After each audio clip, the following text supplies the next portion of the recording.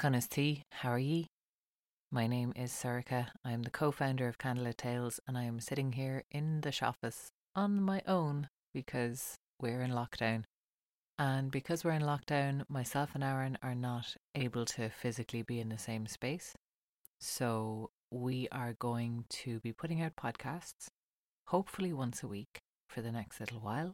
And rather than doing our usual post-show chat, we are going to live stream the post-show chat. And if you want to catch that, that's going to be on our Instagram channel this Saturday, the 4th of April, probably at 1 o'clock, but double check our social media for that. And that means you'll be able to ask any questions you have about this story, and you'll be able to talk to us as well. And I hope some of you join us. But until then, just settle in and enjoy the story. The Pursuit of Diarmuid and Grania, Part 1. Grania was the daughter of the High King of all Ireland, Cormac MacArt. And Cormac MacArt was known as the greatest king that Ireland had ever had. This was a man who codified the Brehon laws, the legal code that was passed down for generations on this island. A legal system without prisons or police. And he was a wonderful father, and he was a wonderful man. But he had a recurring conflict with another great man in Ireland at that time. And that man was Fionn McCool, the leader of the Fianna. Sometimes Cormac MacArt and Fionn McCool got along and everything was fine. At other times there would be tension between the two, perhaps inevitably, for two such powerful people sharing a small island at the time. But Grania was her own person. She had no part in their rivalries. She had no part in their feud. She was the king's daughter. She was beautiful as she grew up, but she was also intelligent, as wise as her father. If not, she thought, maybe even a little more wise than he. And one day, when Grania was still quite a young girl, she was watching a game of hurling, and she saw a boy on the hurling field with curling dark hair and red cheeks, and his hair was grown down long over his forehead. And he caught the ball in this graceful movement, caught it and turned and threw it and hit it, all in one motion. And he scored a goal. And everyone was looking at where the ball went to, but Grania was looking at the hurler. So she saw the wind blow his hair back from his face. And in that moment she felt something she had never felt before. And she decided that she was in love with the boy from the hurling field. Time went on, and Grania grew up. More and more beautiful, more and more elegant, more and more well educated. She could stand with any speaker in the world. And as the daughter of the High King of Ireland, she met kings and sons of kings from all over the world. But there began to be a bit of a reputation that grew up around Grania, the daughter of Cormac MacArt. Because no matter who asked her father for her hand in marriage, he would turn them down, regardless of their status. And so time went on, and Grania did not marry. Now, what nobody else knew was that it wasn't Cormac MacArt who was turning down Grania's suitors. He wanted her to get married. He brought their suit to her, and he sometimes argued for some of these men because he thought that it was high time that his daughter settled down, frankly. But there was a secret part of Grania that was waiting. She was waiting for her true love. In every story she'd ever heard, the king's daughter finds her true love. And in that small, secret part of her heart, she knew that her true love was that boy from the hurling field so long ago. But of course, as she got older, and as more and more eligible suitors came forward, and as more and more of them were rejected, and she let her father take the blame, she began to doubt herself. She began to think, really, she was a little too old for this childish fantasy. Maybe she ought to make a sensible match, settle down with somebody appropriate, and leave aside this daydream about the boy on the hurling field.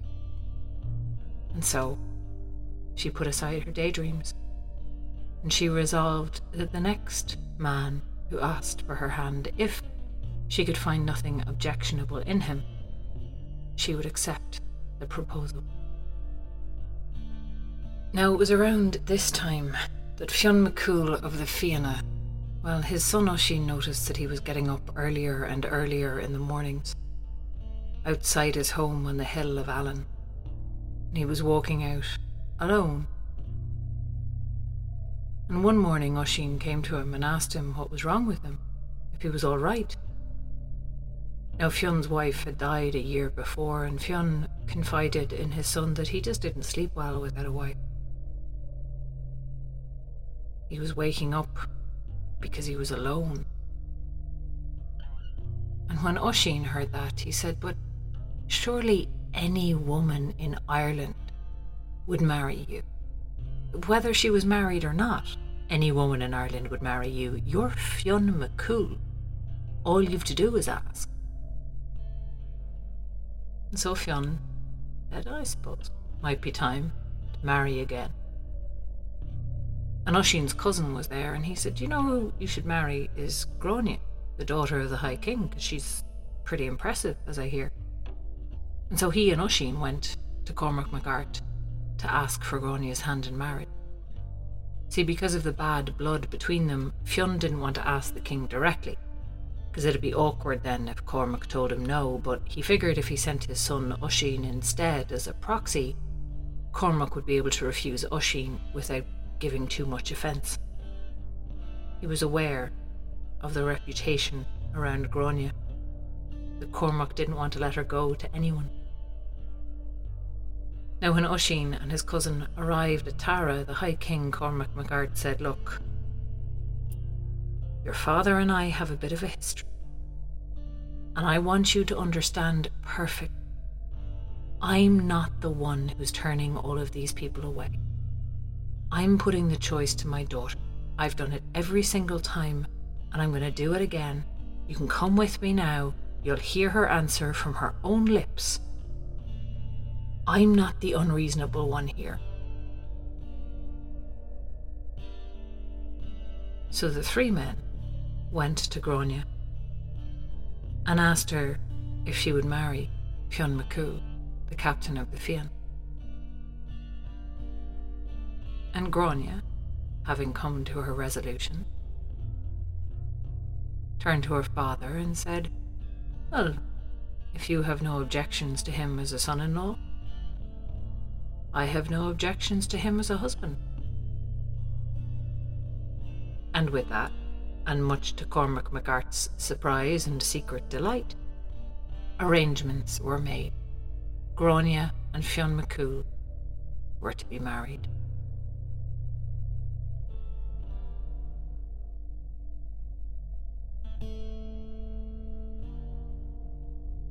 So arrangements were made, and a wedding feast was held at Tara. And Grania stayed back, because Grania, among other things, knew the power of a good entrant. So she waited as the feasting hall filled up with guests. Many she knew, but then the members of the Fianna came in, these men and women who lived off the land, these warriors and protectors of Ireland. And as she looked at them in their strange, wild way, she suddenly started to feel a little apprehensive. So she asked her servant to name the members of the Fianna as they came and sat down at the table. She pointed out, there was the thin, grey man, Cuilche MacRonan. There was Oisín, son of Fionn McCool. There was Oscar, son of Oisín. And there was Fionn McCool himself, sitting down next to her father, clasping his shoulder in friendship. And when Grania saw Fionn McCool, she said, hang on, that's Fionn McCool.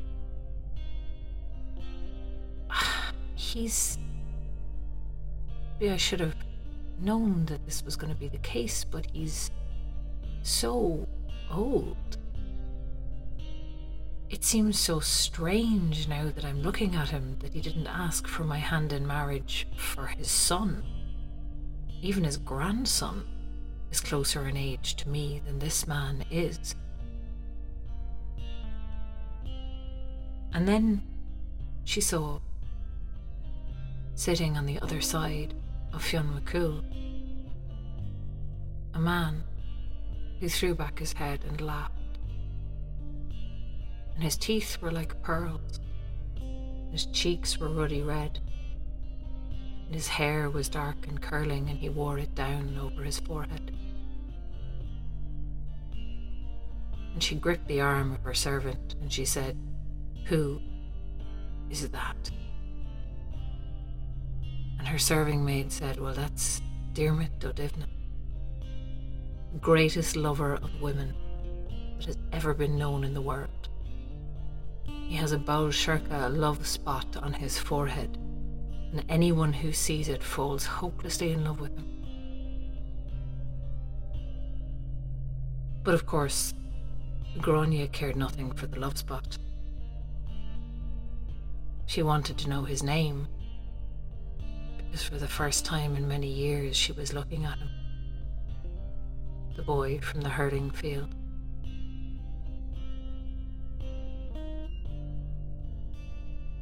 Then Grania gave a cup to her serving maid, and she asked her to give it to Fionn McCool and tell him it was from her and ask him to drink and pass it on to his men, but not to the captains of the Fianna, not to Oisín or Diarmuid or Macluga or Cuilche MacRonan.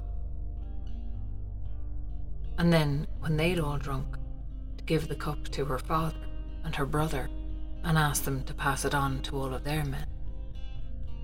And her serving maid did this, and Grania watched as one by one the men and women in the feasting hall drank deeply from her cup and put their heads down on the table and fell asleep.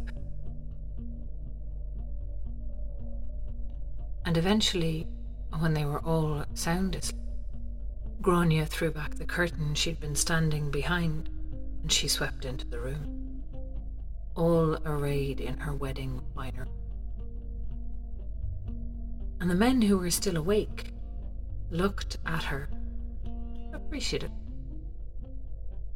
And then Grania went up to Oisín, the son of Fionn McCool, and she said, "You know, Oisín, it seems to me a strange thing that Fionn McCool would ask for my hand when you and I are closer in age. Would you run away with me?" And Oisín was shocked and a little perturbed, and he said, "Well, no. Don't say that in front of Fionn McCool, because if you said that in front of him, he'd want nothing to do with you. And I will not run away with you, because you're engaged to my father. And then Grania went to Diarmid O'Divna. She asked him the same question. And Diarmid, too, refused her. And then Grania said, well, I put a geis on you. You must run away with me. And if you do not, ruin and disaster will descend on you. The pains of a woman in childbirth and the face of a drowned man.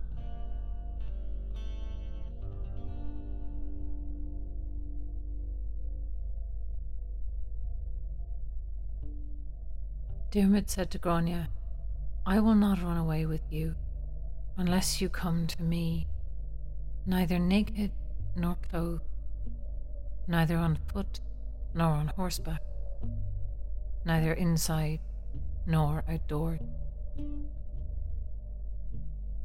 And Grania got a gleam in her eye that he didn't much like, but she left and gave him a moment to catch his breath and to think.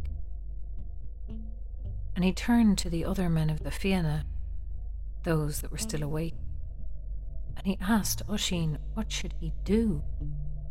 Oisín said, any man who breaks a geis is doomed. You have to go with her. And so agreed all of the Fianna.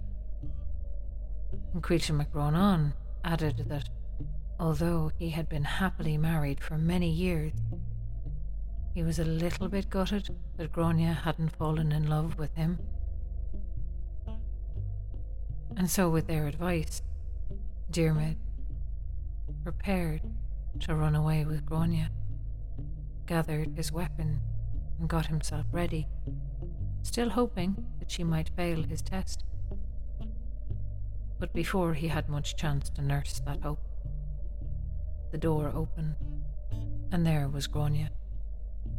She'd taken off her fine wedding dress, and now was not naked, but not clothed either, wrapped up only in a blanket. And she was not on foot, nor on horseback. She sat astride a billy-goat. And she was not indoors, nor outside, where she stood exactly threshold.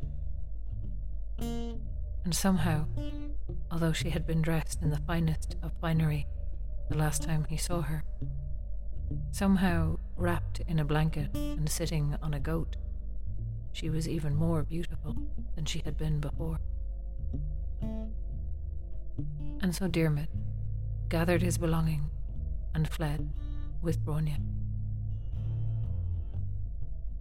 They had not gotten far down the road when her feet began to hurt, she being the High King's daughter and not much used to running.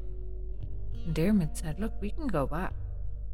Nobody's had time to miss you. You can pretend that you went for a nap in your chambers and nobody will be any the wiser. But Grania said no, that was not what she wanted to do. What she wanted was for Diarmid to go back to the stable, get 2 horses in a chariot and bring them back for her, and take her away in the style to which she was accustomed, as the daughter of the High King. Diarmid said no, and Grania said, well, I put a geis on you. And so Diarmid had to say, all right. And back he went to get the horses and the chariot. They rode the chariot as far as the Shannon, at the ford of Athluan, and there they dismounted. Diarmid left one horse on one bank and the other on the other bank, and they walked a full mile in the river's current before leaving it, just to fool the trackers of the Fianna. And when they got onto dry land and hid in the wood, Diarmid said he was pretty sure that nobody in Ireland could find them now. And then they heard a voice that said, and how are things, Diarmid? And Diarmid looked around to see his foster father, Angus Og. Angus Og doted on Diarmid. Some say that he had given Diarmid the love spot on his forehead, being a god of love and loving to see people in love. And Angus was quite delighted with this turn of events, thought it was all very romantic and exciting, running away with an unsuitable woman, being pursued by a jealous husband, or fiancé in this case. He thoroughly approved, and he promised to help them in any way that he could. The first help that he gave them was in the form of advice. He told Diarmid and Grania that they must keep moving to keep ahead of the Fianna, and that they must never eat their food in the same place as they cooked it, and they must never go to bed in the same place as they ate, and they must never get up in the morning from the place where they lay down the night before. And this last bit was a little confusing for Diarmid, but Grania made it clear to him. She said, "We're going to have to get up in the middle of the night and move." Diarmid said, "Yeah, that sounds about right. Fionn McCool is going to be furious." And so on they went. And Fionn McCool was indeed furious, set off in hot pursuit of them, and when the trail was lost to the Shannon, he was more furious still. He was relentless, and he was not going to let Diarmid get away with this insult. However, the other members of the Fianna were a good deal more reluctant. They loved Diarmid as their brother. They didn't want to pursue him and hunt him, and after all, Grania had put a gesh on him. There wasn't much the poor fellow could do.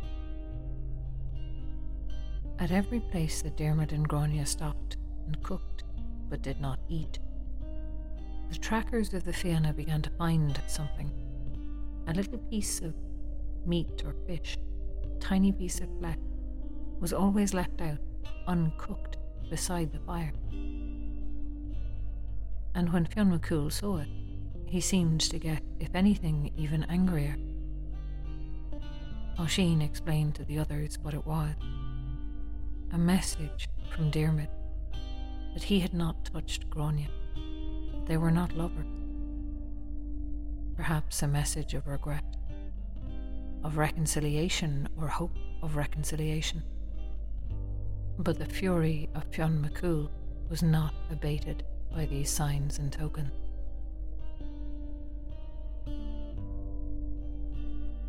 After a time, Diarmid determined that he would face Fionn McCool, would look him in the eye, would see with his own eyes if there was any hope of reconciliation.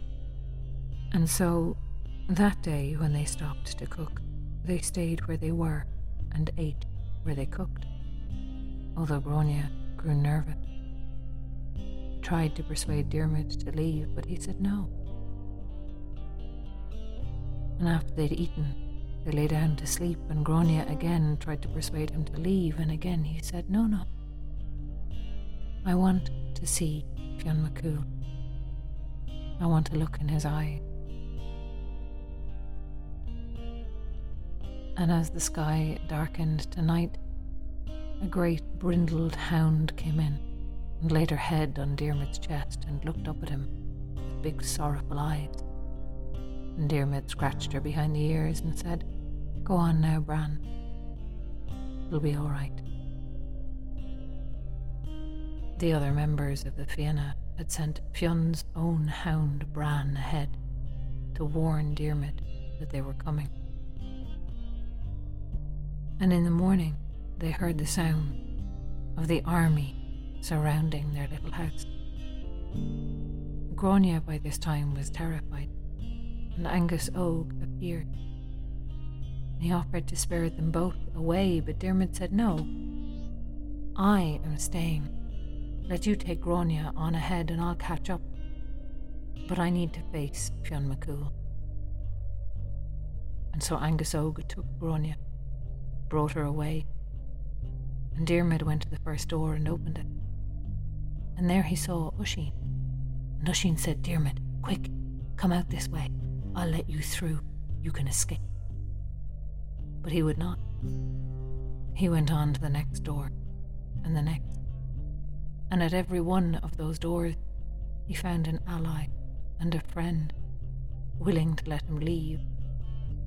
But at the seventh door, he met the red, rage-filled eye of Fionn McCool. And Fionn McCool did not even speak to Diarmid. He let out something between a roar and a scream and charged at him. And when Diarmid saw the hatred in the eye of Fionn McCool, the man he loved like a father, the man he'd followed into every danger, he knew there was nothing to talk about. And so he took out his spear and he used it to vault over Fionn McCool's head. He slipped away and joined Grania and Angus Oak. And they ran on. They made their beds in hedges. They made their beds in caves, along cliffs, up trees, in every place that they could find a place to rest. And Diarmid would make it as comfortable as possible. But for a long time he would not touch Grania. Until one day they were crossing a river, one of many they crossed, and Grania had her skirts bundled up around her, hiked up high to keep them from getting wet in the water, and a little splash of water landed high up on her leg. She called Diarmid's attention to it. She said, "Diarmid O'Divna, you are accounted a brave man. Why then is there more courage in this drop of water?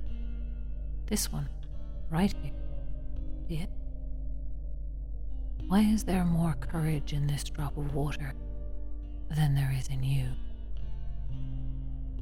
And hearing that, and seeing that, the last of Diarmid's self-control was lost. And from that night on, he left no tokens to Fionn McCool, no signs to say that he and Grania were still separate. Because from that day on, they ran together.